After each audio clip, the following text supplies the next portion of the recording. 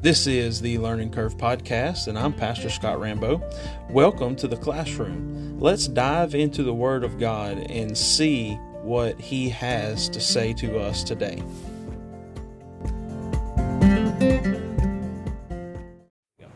So tonight we're going to be going through 2 Kings 18 and 19. This is what the pastor said many times. I've never had the privilege of saying it, but I get to tonight because I like it. Because I'm a beggar, and that's what my preacher there says at times that I like to listen to. He says, this is going to be like flying over at 37,000 feet or 31. There's no way, because there's too many books. The book of Isaiah, 2 Chronicles, 1 Chronicles, 2 Kings. There's so many books that have this encounter, and there's so much to it that we would have to do a series to see all of it all together. So we're just going to touch on what we need to touch on. And the main thing is it's not just a history lesson, but it's when we get into 2 Kings 19, is to understand that we are just as Hezekiah is in this day, because every one of our lives, there's a siege in our life. Before we get started, understand that that's a general theme. He was besieged in his own city. You're besieged in your life too. And those things are things that are outside of you that still affect you, even as a born-again believer. That doesn't mean you're not saved. It doesn't mean you don't have faith in God. It doesn't mean any of that. What it means is there's still strongholds in your life that have not been broken, just as the chains that we heard Sunday night. There's still things in your life that have not been broken. Does that mean that you're not a child of God? Most certainly not. Does that mean you're weak? No. Does that mean that you have fear and that you don't trust in God? No. It means that you're a human being in the process of sanctification, and you're trusting in a God, and you have faith that He is going to see you through everything. Otherwise, you wouldn't spend your time coming here, praying to Him, coming to church. Why would you do those things? I mean, don't do them to impress a person. Do these things because that's what it's God that you're seeking. It's not man. So what we see with Hezekiah, 2 Kings 18 is just setting it all up. But I want us to focus on 2 Kings 19, because we need to go to God in the same way. We need to take the things that we have, spread it out before Him, do all the things that He did, and watch how God moves. But at the same time, let's look in 18 and see. It says, Hezekiah reigns over Judah. So in verse 1, it says, Now it came about in the 3rd year of Hoshea, the son of Elah, king of Israel, that Hezekiah, the son of Ahaz, king of Judah, became king. He was 25 years old when he became king, and he reigned 29 years in Jerusalem, and his mother's name was Abi, the daughter of Zechariah. And he did right in the sight of the Lord according to all that his father David had done. Now, keep that in mind. He removed the high places and broke down the sacred pillars and cut down the Asherah. He also broke in pieces the bronze serpents that Moses had made, for unto those days the sons of Israel burned incense to them, and it was called Neshutan. Now here's the thing. Asherah was a Phoenician goddess. So they had resurrected all these things. And what we're fixing to learn, like right now in verse 5, is he trusted, this is Hezekiah, he says he trusted in the Lord, the God of Israel, so that after him there was none like him among all kings of Judah, nor among those that were before him. Well, the person who preceded him was his dad, Ahaz. And he was evil, evil, evil, evil. All of these terrible things, a lot of these terrible things that you could see, if you'll take the time to study out the rest of it, he's the one who instituted these things. Ahaz was evil. He went and bowed down to other nations and brought tribute to other nations and asked other nations to bring their gods into this nation. He was a terrible person. But here's the great thing about that. Let's look at that in light of, this is Hezekiah. His father is the king. And the Bible says he was an evil man in God's sight. But his son wasn't. You don't have to be who other people are. You can be just who God has you to be. Yes, sir. That you know, but I was just wondering because, in 3, verse 3 at the end there, it says, according to all that David's father did. I wonder how many generations removed was he from? I did not look into that. I don't know. I'm curious, I'm assuming that he is reaping. You said how many generations was it from him back to David? Yeah, and I'm sure he must be in that line. Well, 2 Samuel 7. Well, I mean, you don't have to stop. Yeah. If you knew all No, sir, I didn't. I didn't even look into that. I really didn't. verse 5, I'm going to turn to 1 Kings 15. We're going to go back to 1 Kings just for a moment. I'll read that one to you guys. 1 Kings 15 and 18. Let's look at first at the two examples that we have. There are multiple, because all the kings, there were very few kings that were actually good kings. We know this from studying the Word. But 1 Kings 15 and 18 will be the first one we look at, because this would have been before, of course. 15 and 18, then Asa took all the silver and the gold which were left in the treasuries of the house of the Lord and the treasuries of the king's house, and delivered them into the hand of his servants. And King Asa sent them to Ben-Hadad, the son of Tabermon, to the son of Hezion, king of Aram, who lived in Damascus, saying, Let there be a treaty between you and me, as between my father and your father. Behold, I have sent you a present of silver and gold. Go break your treaty with Baasha, the king of Israel, so that he will withdraw from me. He was evil. This is. I understand. There's a northern kingdom and a southern kingdom. He's asking him to go and break treaty with the northern kingdom, because he's evil in the southern kingdom, and the northern kingdom understands that. He says, And let there be a treaty between you and me, as between my father and your father. Behold, I have sent you a present of silver and gold. Go break your treaty with Baasha, the king of Israel, so that he will withdraw from me. So Ben-Hadad listened to King Asa, and sent the commanders of his armies against the cities of Israel, and conquered Ajon, Dan, Abel, Beth, Mahak, and Shinneroth, besides all the lands of Naphtali. He sent another heathen people against God's people. That was the king of the southern kingdom of God, if you want to put it that way, of Israel. That's amazing. The northern kingdom is called Samaria. The southern is Jerusalem. So when you see Samaria, that's synonymous with the northern kingdom. When they're overthrown, that was the land of Samaria.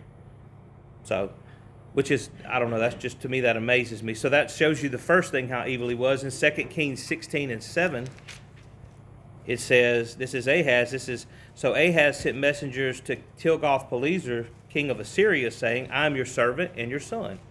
Come up and deliver me from the hand of the king of Aram, and from the hand of the king of Israel, who are rising up against me. And Ahaz took the silver and the gold that was found in the house of the Lord and in the treasuries of the king's house, and sent a present to the king of Assyria. So the king of Assyria listened to him, and the king of Assyria went up against Damascus and captured it, and carried the people of it away into exile to Kir and Rezin to death. Yet again, his own father sicked the heathen nation against God's people. But yet, that's the great part.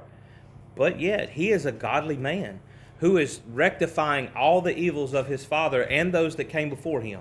Because all of these things that he's done, the things that he's removed, the thing about the serpent that I found interesting is the serpent was not a bad thing, because God told Moses to make the serpent. But they had taken the serpent and they were using it as an instrument to worship God, and it was never intended to do that. So that's why it was broken to pieces and it was taken apart. In verse 6, For he clung to the Lord, he did not depart from following him, but kept his commandments which the Lord had commanded Moses. So this is telling us that Hezekiah himself was keeping the Ten Commandments, and those that were given aside from the tablets. We know there was a lot of commandments, guys. But he is actually trying his very best to reestablish everything the way it was. If you go back and read the Levites, the sacrifices, he's cleansing the temple, he's cleansing the places. All of that stuff is being put back right through Hezekiah, because his father had desecrated everything. Not only that, but the land. He had desecrated the land. So he's trying to put things back. In verse 7, it says, And the Lord was with him, this is Hezekiah, wherever he went he prospered, and he rebelled against the king of Assyria and did not serve him. The reason that he didn't is because his father's the one who had set to pay tribute, right? So nobody was paying tribute to the Assyrian king before. We just were our own. But he's the one who made an alliance with them so that they would take out his foe, which was his own people, which is amazing. So in order to do that, he would do just like Caesar asked for. What did he ask from the Jews? Pay me tribute. Render unto Caesar what is Caesar's, and unto God's what is God's. We know that. But that was instituted by Caesar. And then Jesus Christ told them to continue to do that. But this was not God. Understand, this was his father who reached out to him and made an alliance and formed an alliance to him so that he would attack his enemy. So now he's rebelling against that because God did not say in his word, there is nowhere in his word that he said that they had to pay tribute to a heathen nation. Matter of fact, they're not supposed to. They're not even supposed to associate with them. They're not supposed to intermarry with them. They're not supposed to have an alliance with them for sure. You're not to have an alliance with a nation that is set against the God of Israel, the living, true, one true God. So that's where he finds himself. So he rebels against him. Now that's a pretty big deal. Assyria is massive at this time. They're humongous. And we're going to see all the lands. That's why I had given you this map, so that you could look at how many places they overthrew. And that's just what would be considered the cities that were associated with Israel. It's a bunch. It says in 8, he, that being Hezekiah, he defeated the Philistines as far as Gaza and its territory from watchtower to fortified city. So he's taken back. This is the part where you want to call it cleansing the land. He's taken back what was taken from God. And the Lord has given him. Why was he successful? When it says that about Hezekiah, when it says that about him, and the Lord was with him wherever he went, he prospered. It was only because God truly was with him, just as it said. Because if he were not, he would have not prospered. Which is, what does it say with us? Jesus Christ, as he grew with favor with God and with man. You and I, it's no different. Our favor should grow with the Lord as we grow and we walk closer to him. But does that mean our troubles go away? Most certainly not. As Hezekiah is going to see, because he's doing what God wants. He's taking back everything that belongs to God. He's cleansing everything. But you know what that's brought? That's brought about a lot of torment in his life, and it's fixing to get a lot worse. Because here's the deal, guys. When you do stuff right, you're going to upset people. Especially upset people who, especially people like we're going to see here in a minute, this man thought he was God. You're going to upset people who think, because they're especially religious, and they think that they're right about everything, no matter what the Word of God says. You're going to upset those people when you tell them the truth about the Word of God. Because what does the Word of God do?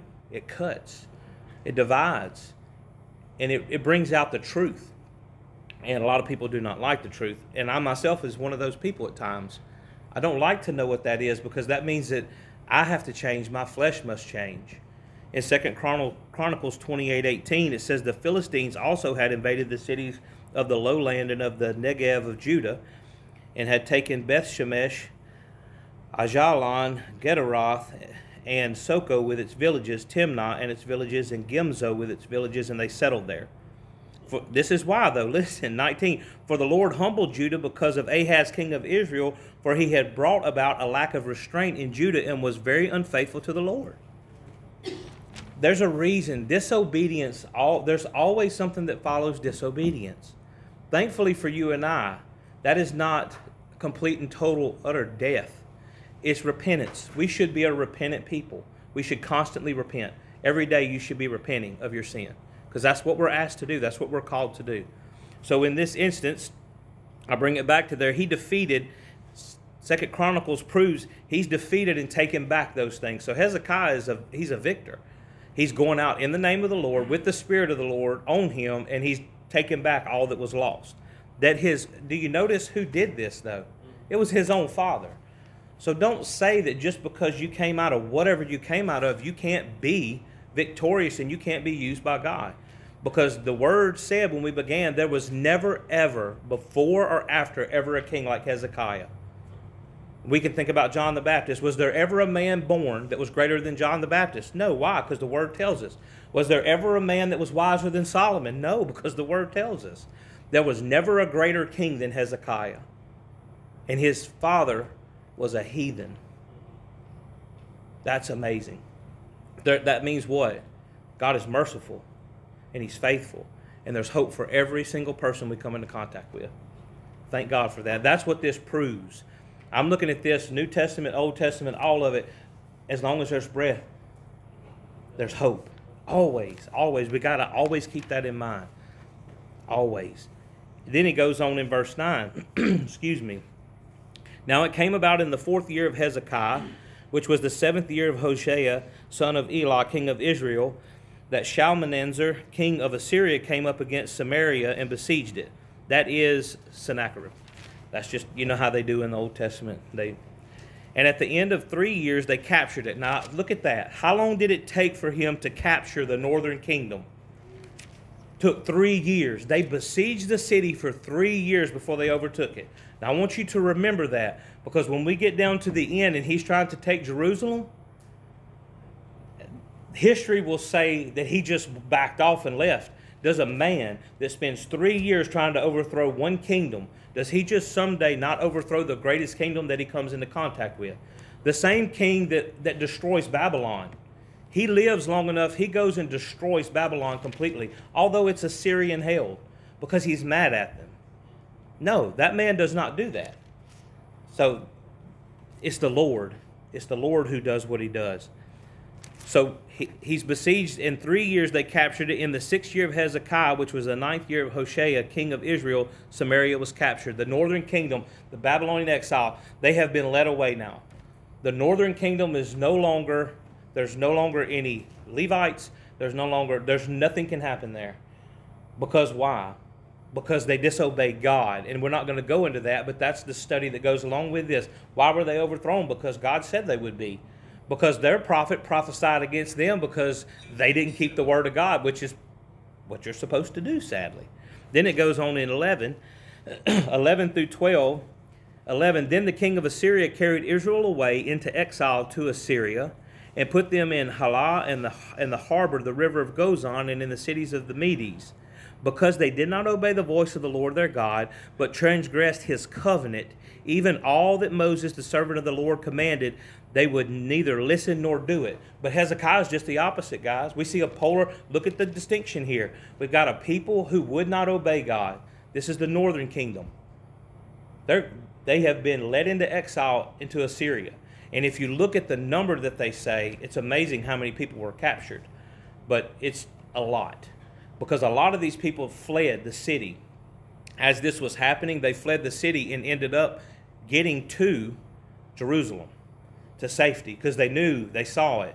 But it says, the annals of history say it was over 200,000 people is what he was able to capture. That's the ones that weren't killed and didn't escape.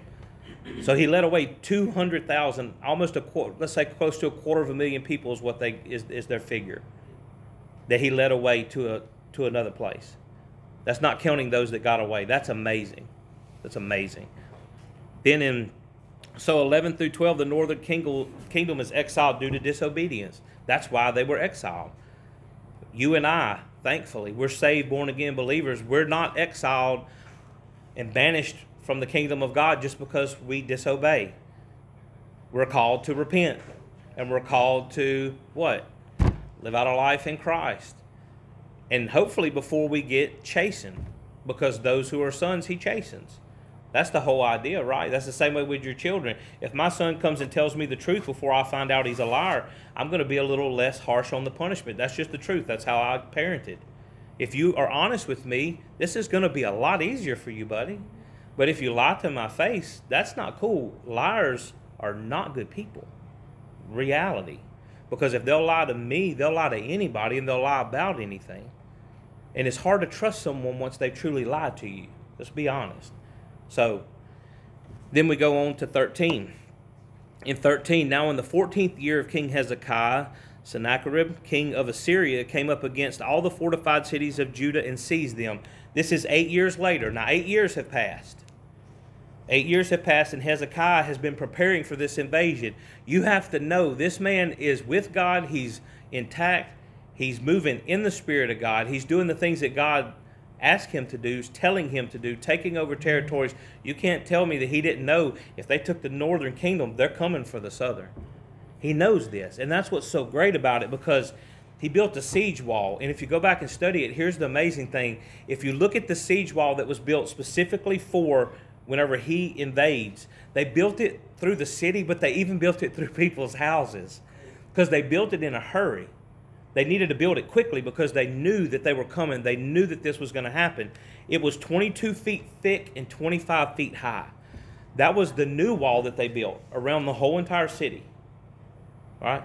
But the cool part is, and all of y'all remember this, is Hezekiah's tunnel. Y'all studied Hezekiah's tunnel that went to the pool, to the spring.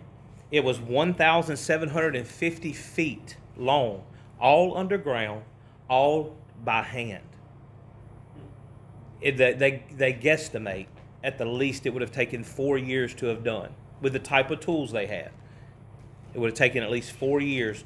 Craftsmen started on each end, and there's an inscription in the tunnel, like in the tunnel that carried the water.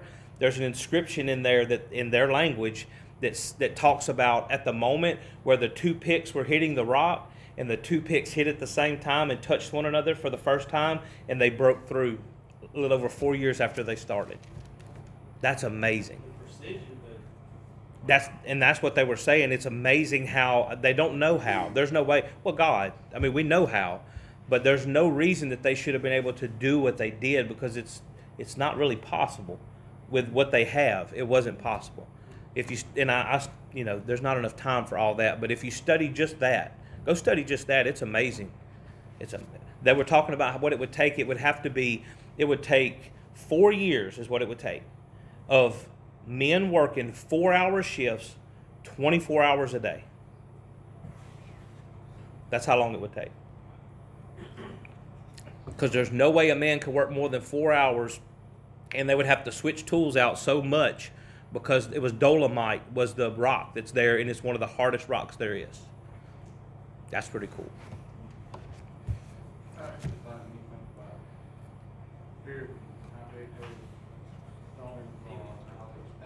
Mm-hmm.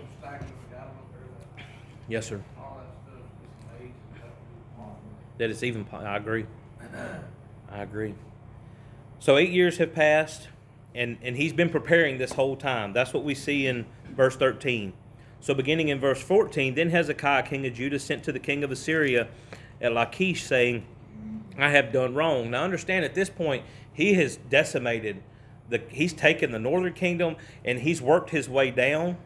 And you see the map, what the map looks like. Because he's went all the way around. At this point, he's went all the way around Jerusalem. He hasn't come up to it. He's just working his way around. And he's at Lachish. If you look on your map, it's at the bottom. It's on the left hand down there, right above where it says YD 187 and 199. So he's right there, and you look over, and you can see where Jerusalem is up there. And he's attacked and defeated. Look how close he got to Jerusalem. It's right at the top of the river to the left. He's attacked and taken everything from it, but he hasn't went and besieged it because he knows what it's going to take, because he knew it took 3 years to take the last one, right? So he realizes this is going to be a fight.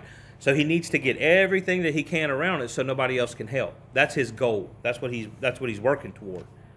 It says, then Hezekiah, king of Judah, sent to the king of Assyria at Lachish, saying, I have done wrong. Withdraw from me. Whatever you impose on me, I will bear. So the king of Assyria required of Hezekiah, king of Judah, 300 talents of silver and 30 talents of gold. The best estimate they can give it is it was definitely over $2 million. It was the idea, but listen how he had to go about getting it.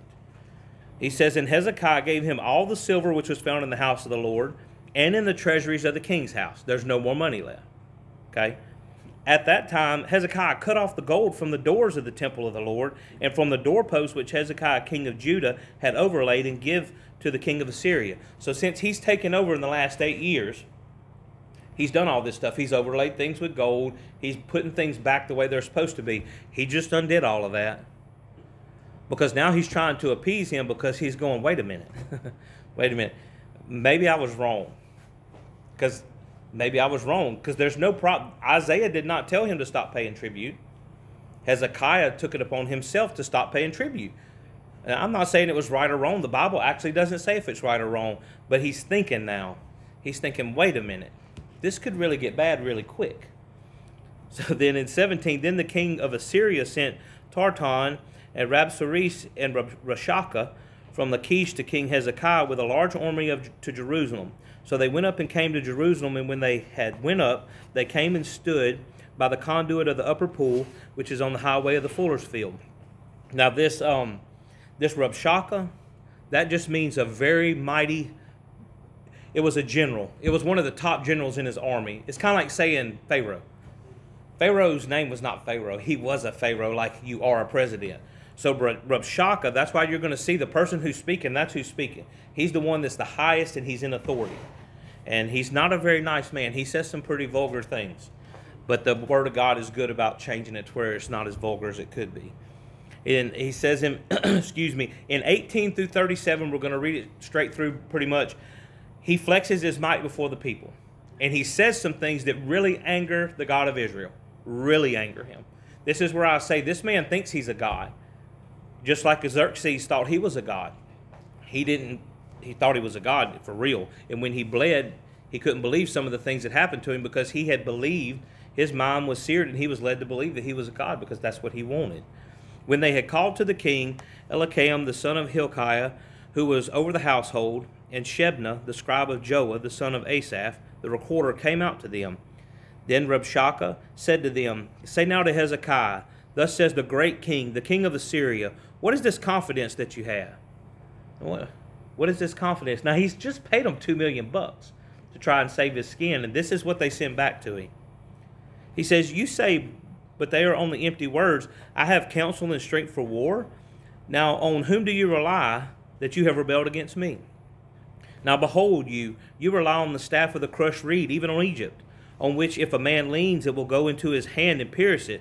So is Pharaoh king of Egypt to all who rely on you? And here's the awesome part. If you look south of the Dead Sea and down in there, guess who's over there? All over there, that's Egypt. Okay, at this time, the Egyptians know that he's coming. They're smart too. History and the Bible even speaks of it. So here's what they're doing. They're trying to make an alliance between the northern and the southern kingdom of Egypt. I didn't even know there was one. But there's two princes, and they both rule two parts. And there's a letter that's sent to the northern kingdom, and one of Sennacherib's men gets hold of it. And he thinks that it also, Sennacherib, he also thinks that what? That it's going to Hezekiah. Because he doesn't realize all they do is catch the messenger in the middle. So he thinks now Hezekiah is forming an alliance with all of Egypt. So that's why he's saying this. Well, I mean, Hezekiah has no idea at this point. They don't even know what he's talking about. What do you mean, Pharaoh? I haven't even talked to them. In 22, but if you say to me, we trust in the Lord our God, it is not he whose high places and whose altars Hezekiah has taken away, and has said to Judah and to all Jerusalem, you shall worship before the altar in Jerusalem. Because he took all that stuff away. And he said there's one place to worship because that was what was right. The temple. You worshiped where you were supposed to. Not on the high places, not on the hills, not in the evil ways. Now therefore, come make a bargain with my master, the king of Assyria, and I will give you 2,000 horses if you are able on your part to set riders on them. Well, this is where the trash talk starts. Don't think that they didn't talk trash back then, too. That's what this man just said. He said, tell you what we'll do. We'll give you 2,000 horses. Do you even think you have the men that can sit on them? Well, because he says, how then can you repulse one official of the least of my master's servants and rely on Egypt for chariots and for horsemen? So how could you, even with 2,000 horses, you can't even stand up against one of our people. Even if you have Pharaoh, that's not going to help you. Here, I now come up without the Lord's approval against this place to destroy it. The Lord said to me, go up against this land and destroy it. You know who just said that? That man just said that. No. He thinks now that the God of Israel is on his side. So he's really talking some trash.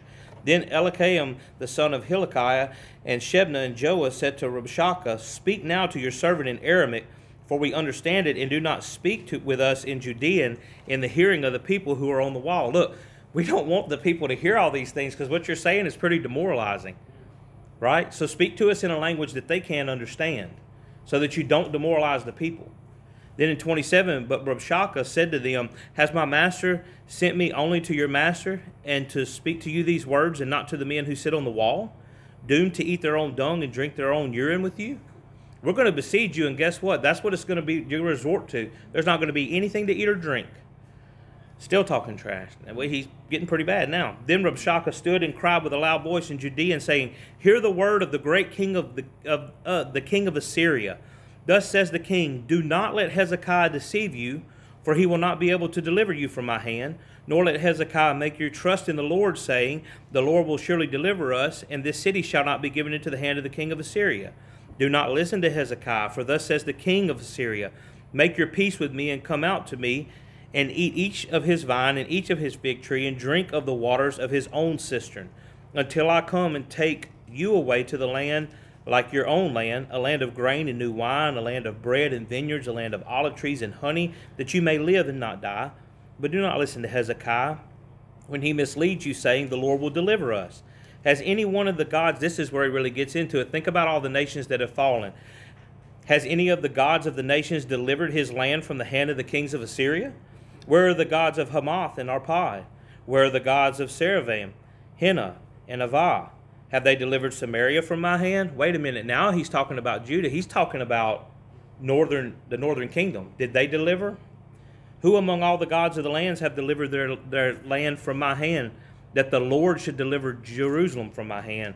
But the people were silent and answered him not a word, for the king's commandment was, do not answer him. Smart man, keep your peace, don't say even one thing. Then Eliakim the son of Hilkiah, who was over the household, and Shebna the scribe, and Joah the son of Asaph, the recorder, came to Hezekiah with their clothes torn, and told them the words of Rashakah. So he just said a whole bunch of things, and this is the great part. That's just the setting up part, and I know that takes a minute, but it does. 2 Kings 19 is where we start getting into Hezekiah. This is the way we're supposed to go to God, okay? Every single time. And we don't, and I'm included in that. But Isaiah has a purpose. God has a purpose. This church has a purpose. The pastorship, the ministry, the fellowship, we all have a purpose. And it is to encourage one another in our time of need. It really is. And if we're failing to do that, then we're failing to do what we've been called to do. In 19, it says, and when King Hezekiah heard it, he tore his clothes, covered himself with sackcloth, and entered the house of the Lord. Then he set Eliakim, who was over the house, with Shebna the scribe and the elder of the priests, covered with sackcloth, to Isaiah the prophet, the son of Amoz. And they said to him, thus says Hezekiah, the day is a day of distress, rebuke, and rejection, for the children have come to birth, and there is no strength to deliver. Perhaps the Lord your God will hear all the words of Rashakah, who his master, the king of Assyria, has sent to reproach the living God, and will rebuke the words which the Lord your God has heard. Therefore offer a prayer for the remnant that is left. So the servants of the king of Hezekiah came to Isaiah. Go to God. Go to God and seek godly counsel. And here's the thing, don't go seek counsel from men. Go seek counsel from godly men and women, not just from anybody. You can't get good counsel from somebody who's not a saved, born-again believer, I'm telling you. You might own in your investments or whatever, but major things in your life and problems that you're having, don't go to unsaved people. That makes zero sense. We're supposed to go to God and to God's people that have wisdom and knowledge and understanding. In verse 6, it says, and Isaiah said to them, thus you shall say to your master, thus says the Lord, do not be afraid because of the words that you have heard, with which the servants of the king of Assyria have blasphemed me. Behold, I will put a spirit in him so that he shall hear a rumor and return to his own land, and I will make him fall by the sword of his own land. Which eventually happens, takes a minute, but it does happen. And it's surprising how it does happen. It takes about 15 or 20 years after this, roughly. They don't have it exactly. But his two sons plot against him to kill him. And they do. They kill him in his temple. They go and they kill him as he prays. Then they look at each other and go, wait a minute. Which one of us is going to be king? Because if two people assassinate somebody, now somebody's got to be the better. So then they start a civil war between the two of them. They have a third brother. The third brother leaves the kingdom and goes to another place. He wants no part of it. So now these two fight each other till there's almost nothing left. The third brother raises up an army, goes and kills everything, and takes it all over. Yeah. So don't mess with God. Because this is what happens. When he said you'll fall by the sword in your own land, he wasn't lying, but his whole household was wrecked also, which is quite amazing. So then the last one, the Rabshakeh returned and found the king of Assyria fighting against Libnah, for he had heard that the king had left Lachish, because he had defeated it. When he heard them say concerning Tirhakah, king of Cush, behold, he has come out to fight against you, he sent messengers again to Hezekiah, saying, thus you shall say to Hezekiah, king of Judah, Do not let your God in whom you trust deceive you, saying, Jerusalem shall not be given into the hands of the king of Assyria. So he's usurping God. Behold, you have heard what the kings of Assyria have done to all the lands, destroying them completely. So will you be spared? Did the gods of those nations which my fathers destroyed deliver them, even Gozan, Haran, Rezaph, and the sons of Eden who were in Teslar? Where is the king of Hamath, the king of Arpad, the king of the city of Seraphim, and of Hena and of... He's saying the same thing. He doesn't have anything else to say. He's just repeating the same thing. Where are they? They're dead. They're gone because I've destroyed them. That's his ultimate, that's what he's trying to tell them. In 14, so then Hezekiah took the letter from the hand of the messengers and read it, and he went to the house of the Lord. He spread it out before the Lord. What are we supposed to do with our problems? This is where it starts getting to what I say good. It's just history up to this point, but what are we supposed to do? We're supposed to bring our burdens to the Lord and spread them out in front of him. Does he already know we have them? Most certainly. But does he want us to call out to him? Yes, he needs us to. I don't know why. I can't 100% explain it other than he loves us. Other than I want my son to come to me every time he has a problem. I want him. Simple childlike faith. Yes. He wants us to never grow out of, never become dependent. Yeah. Independent. That's right. That's pride and Yeah. wants us to all these needs. Totally goes against our fleshly Most certainly. life, naturalization. It's not that way. Yep.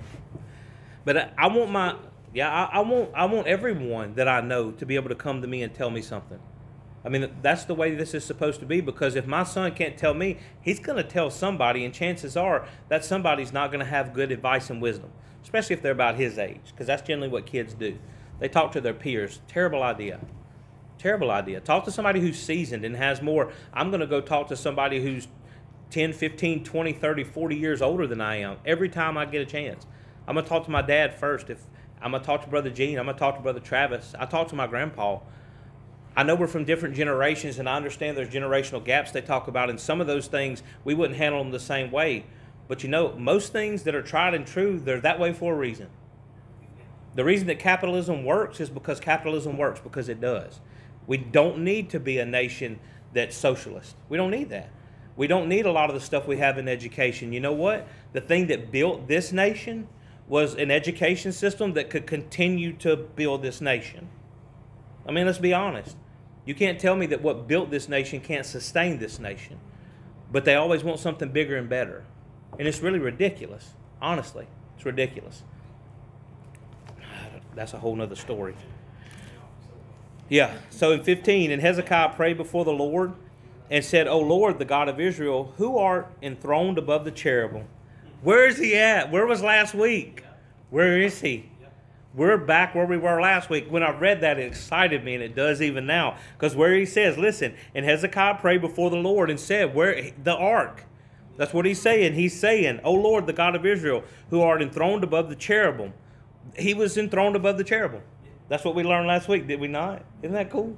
Then he says, Thou art the God, thou art alone of all the kingdoms of the earth. Thou hast made the heaven and earth. Incline thine ear, O Lord, and hear. Open thine eyes, O Lord, and see. And listen to the words of Sennacherib, which he has sent reproach the living God. Truly, O Lord, the kings of Assyria have devastated the nations in their lands, and have cast their gods into the fire. For they were not gods, but the work of men's hands, wood and stone, so they have destroyed them. And now, O Lord our God, I pray, deliver us from his hand, that all the kingdoms of the earth may know that thou alone, O Lord, art God. It sounds like a Moses prayer.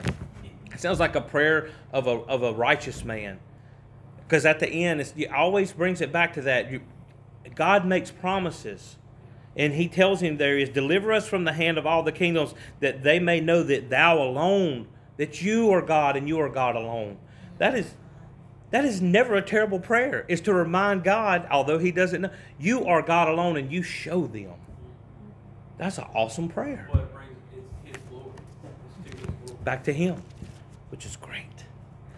Then, starting in 20 through 34, we'll read it through. Isaiah prophesies again. Starting in 20, then Isaiah the son of Amoz sent to Hezekiah, saying, Thus says the Lord, the God of Israel, because you have prayed to me, about Sennacherib, king of Assyria, I have heard you.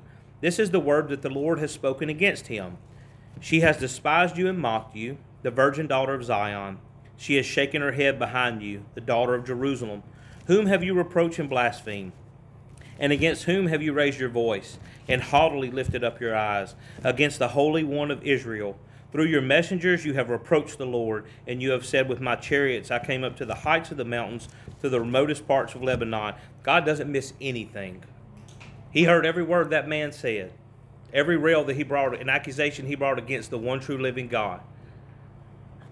Again, he says, through your messengers of Lebanon, and I cut down its tall cedars and its choice cypresses, and I entered its farthest lodging place, its thickest forest. I dug wells and drank foreign waters, and with the sole of my feet I dried up all the rivers of Egypt. Have you not heard? Long ago I did, from ancient times I planned it. Now I have brought it to pass, that you should turn forfeited cities into ruinous heaps. Therefore their inhabitants were short of strength. He said he planned that. Did you see that? He planned that he would bring those places to ruinous heaps. Why was all of the nation of Israel being destroyed? Because they had defied the living God. And he sent them to do this. They think they're doing it, but it's because God has directed their feet. He says, therefore their inhabitants were short of strength. They were dismayed and put to shame. They were as the vegetation of the field and as the green herb. A grass on the housetops is scorched before it is grown up. But I know you're sitting down, and you're going out, and you're coming in, and you're raging against me. Because of your raging against me, and because of your arrogance has come up to my ears, therefore I will put my hook in your nose and my bridle in your lips, and I will turn you back to the way which you came. You're going back home. That's pretty straight. Then he says in 29, then this shall be the sign for you. You shall eat this year what grows of itself, in the second year what springs from the same, and in the third year sow, reap, plant vineyards, and eat their fruit. And the surviving remnant of the house of Judah shall again take root downward and bear fruit upward. There's always a remnant. There's another promise. Thank you, Lord. Thank you, Lord. For out of Jerusalem shall go forth a remnant, and out of Mount Zion survivors. Excuse me. Then he says, the zeal of the Lord shall perform this. Therefore thus says the Lord concerning the king of Assyria, he shall not come to this city or shoot an arrow there, neither shall he come before it with a shield, nor throw up a mound against it, siege walls, and that's important. By the way that he came, by the way he shall return, and he shall not come to this city, declares the Lord. He never makes it there, ever. He never makes it there. Remember that, ever. For I will defend this city to save it for my own sake and for my servant David's sake. Boy, it's good to have an awesome lineage, isn't it? Our lineage is Abraham and David. You see what he did for David? He does it for you and I, because that's where our lineage comes from. Then it happened. That's what he said. Verse 34 is where, this is the kicker. Everybody loves this part. The rest of it is just kind of, we know that God did this, right? But look at what God did even before this moment. All that's been said, all that Hezekiah has done, what Isaiah has done in that time. Think about all those things before we get to this. God is good. He's held off the enemy from this for this specific moment in time. Then in 35, and then it happened that night that the angel of the Lord went out and struck 185,000 in the camp of the Assyrians. And when men rose early in the morning, behold, all of them were dead. So Sennacherib, king of Assyria, departed and returned home and lived at Nineveh. That's where his capital was. That's a whole nother thing that I got into. There's not enough time for all this. It's really amazing. I wish we could just devote our time to studying the Old Testament, because it's amazing. It says, and it came about as he was worshiping in the house of Nisroch, his god, that Adrammelech and Sharezer killed him with the sword. This is his sons. And they escaped into the land of Arad, and Esharon, his son, became king in his place. So two of his sons kill him, then they fight, then the other son comes back, kills his brothers to take it over. Pretty horrible thing. That ends that. But the reason I wanted you to remember the siege party is I want to read something to you to end this off. History has different accounts for everything, correct? I mean, we all know that. Historically, all these things did happen. Okay, we know the way that it happened for us. We know the way that it happened for others. But this is the account that we just heard is the account of the Jews. That's how they record it, how God records it in His Word. That's what I believe. I'm sure that's what you believe. Okay? So what we find is that we have biblical account of his response to Hezekiah's rebellion. The Assyrians captured all fortified cities of Judah except Jerusalem. This is like 49 cities. He overthrew 49 fortified cities. That's really an amazing feat. But he did not take Jerusalem. He says he took a lot of money. He intimidated him, stripped him of his gold from the temple. He asked him, on whom do you rely? We've went through all of that. That is the one that we believe in. And then we believe that night that God sent the angel of the Lord and he destroyed 185,000 people. And he went back home just like he said. And then we know historically that he died just as God said he would die, in his own land by the sword. But here's the thing about propaganda. Understand, propaganda goes all the way back to the beginning of everything, of war, of anything. So Sennacherib, he had, it is actually a 6-sided clay prism. It looks like, think of a honeycomb. It's like that, but it stands about this tall. And on each side, he put his conquests on it. So this is how the Assyrians record this. This is their version of it. He says that as to Hezekiah, the Jew, he did not submit to my yoke. I laid besiege to 46 of his strong cities, walls, walled forts, and to the countless small villages in their vicinity, and conquered them by means of well-stamped earth ramps and battering rams, brought thus near to the walls, combined with the attack by foot soldiers using mines, breaches, and as well trenches. Hezekiah himself I made a prisoner in Jerusalem, his royal residence, like a bird in a cage. I surrounded him with earthwork in order to molest those who were leaving his city's gates. Thus I reduced his country, but I still increased the tribute and the presents due to me as his overlord, to be delivered annually. Sennacherib claims that he forced the Judean king to send 30 talents of gold and 800 talents of silver to Assyria, along with a long list of treasures, including Hezekiah's own daughters and a palace woman. According to the Assyrian record, Sennacherib had great success against the Jews, nothing about an angel of the Lord striking down 185,000 of his troops. That's how he records it.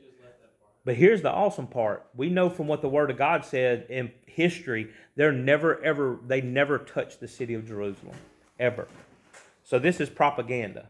He also, within his palace at Nineveh, he had a thing, they have a picture of it, like a literal picture of it. It's engraved. It's 80 foot by 40 foot on the wall of this siege. That's how important this was to his being, his kingship, was he recorded it. Now this is the awesomest one to me, because I'd never heard this with the Egyptians, who were not a part of anything, but the Egyptians even have their own version of what happened. And guess who made sure that nobody got destroyed? It was their God. So this is how you get where you get. As told by Herodias. Now Herodias was a Greek historian, and he took and went around just like Luke did. He went around and asked witnesses. This man went, and that's all he did. He was not partial. He was one of the first true historians they record. He was the first true historian that was not partial. So this is what he provides a third account. This version places the decisive turning point of the Assyrian campaign in the Nile River Delta rather than at Jerusalem. Herodotus tells us that King Sethos of Egypt panicked at Sennacherib's army moving into the country. Sethos entered a temple of the god Hephaestus to lament and pray. In his lamentation, he fell asleep. Herodotus says, and dreamt that he saw the god standing over him and bidding him take courage, for he should suffer no ill from the army of Sennacherib. Myself, the god promised the king, I will send you champions. And he's sending him champions. Like the account in 2 Kings, Herodotus credits divine intervention by a different god for Sennacherib's decision to abandon his military campaign. As the Syrians encroached on Egypt, the champions appeared. This is his champions. One night, a multitude of field mice swarmed over the Assyrian camp and devoured their quivers and their bows and the handles of their shields likewise, insomuch that they fled the next day unarmed, and many fell. Herodotus notes that still to this day, more than 2 centuries after the invasion, there is a statue of the king in the temple in Egypt. The king had a mouse in his hand, and an inscription on the statue read, "Look on me and fear the gods." So, you see what I'm saying? It matters what you believe. It matters what you believe. There's 3 different accounts of one thing that actually did happen that's recorded. But do you see how in each one of them they had their God? Because what was Sennacherib? To himself, he was God. The Egyptians used their God. But here's the thing. They used truths, but it never was the truth, which is exactly what Satan does now. There's truth in it, but it's the truth that I want you to know.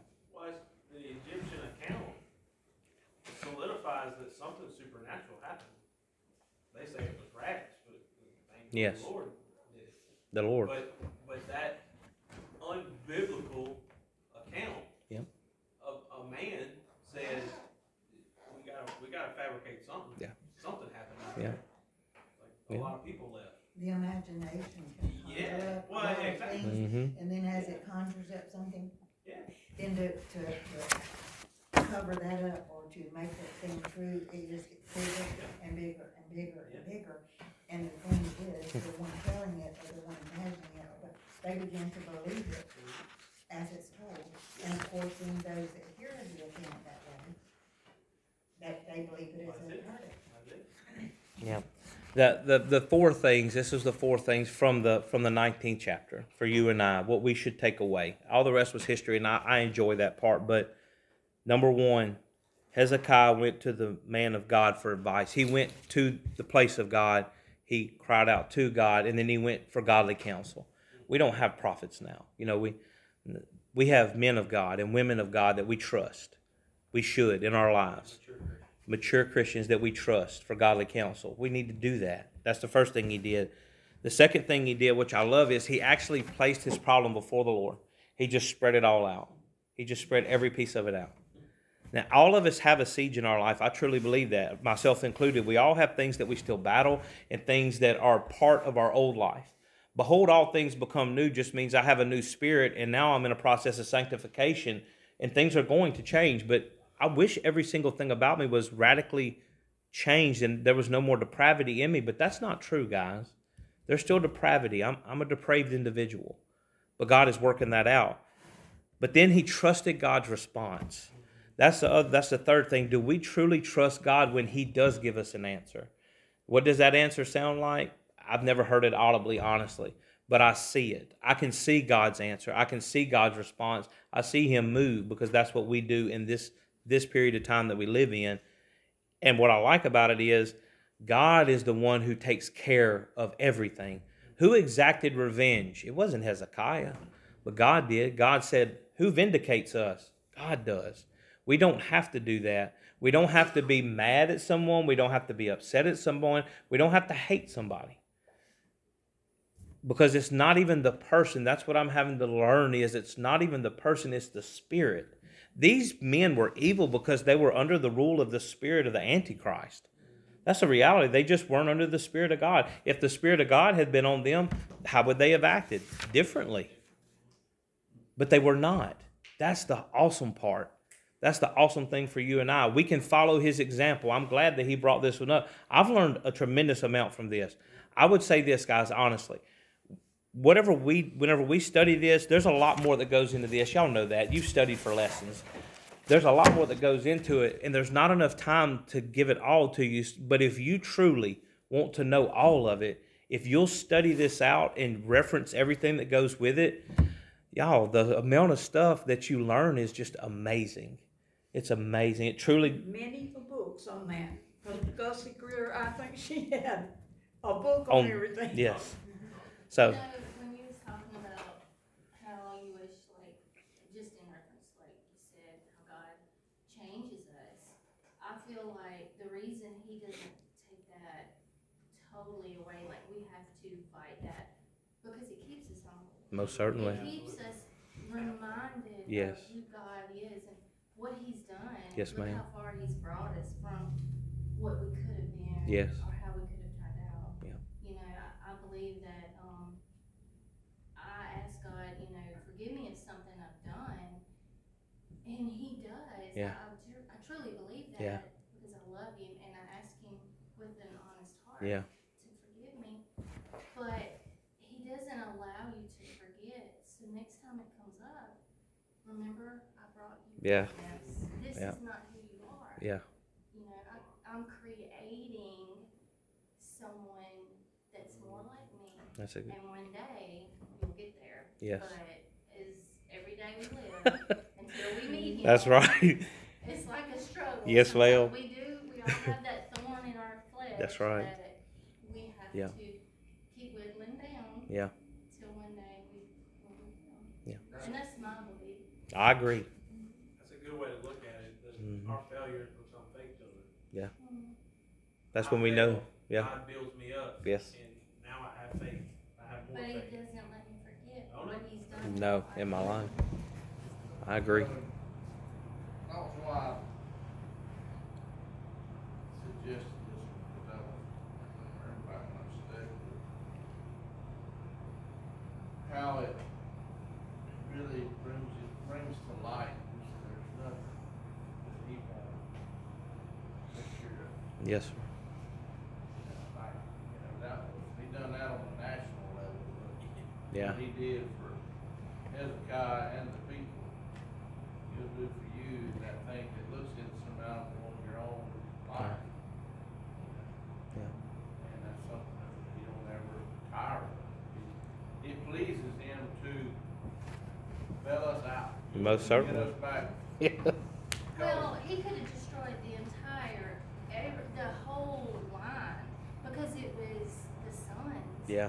that went back. I mean, if you read even further in 21, 22, and 23, the children really did evil. Oh, it gets a in lot the worse. sight of the Lord, it does. Yeah. But they were killed, but then that one rose up Mm-hmm. and said, "It changes with me," Yeah. and that's how we should be. Yeah. It changes with me.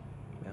But he could have wiped them all, the entire Yes. lineage out. Yeah. Like he could have, he Yeah. had that power to do Yeah. that, but he chose not to. Yeah.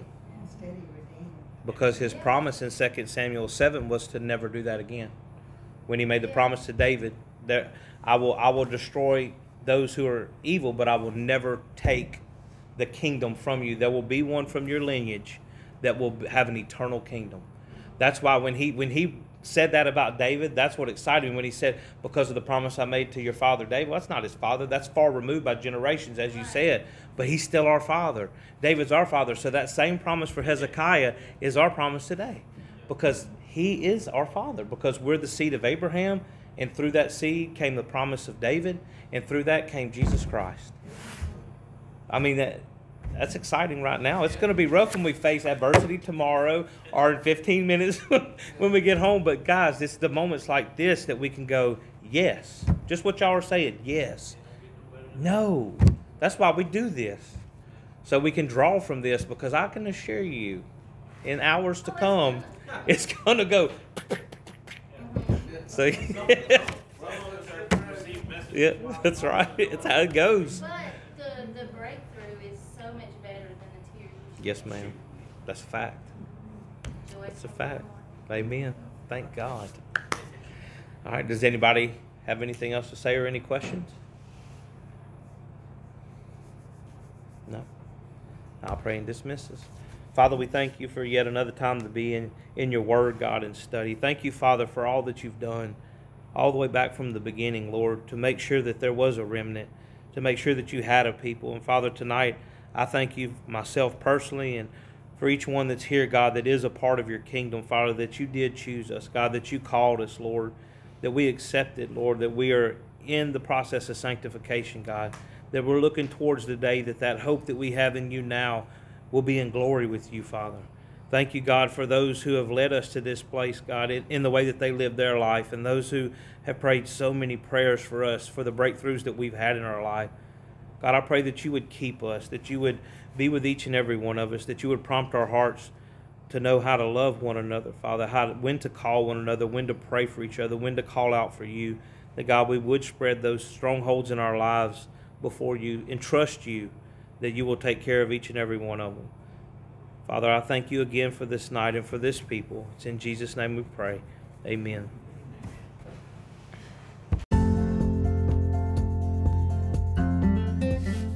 You've been listening to the Learning Curve podcast, brought to you by Abundant Grace Church here in DeVille, Louisiana. We invite you to look at our webpage.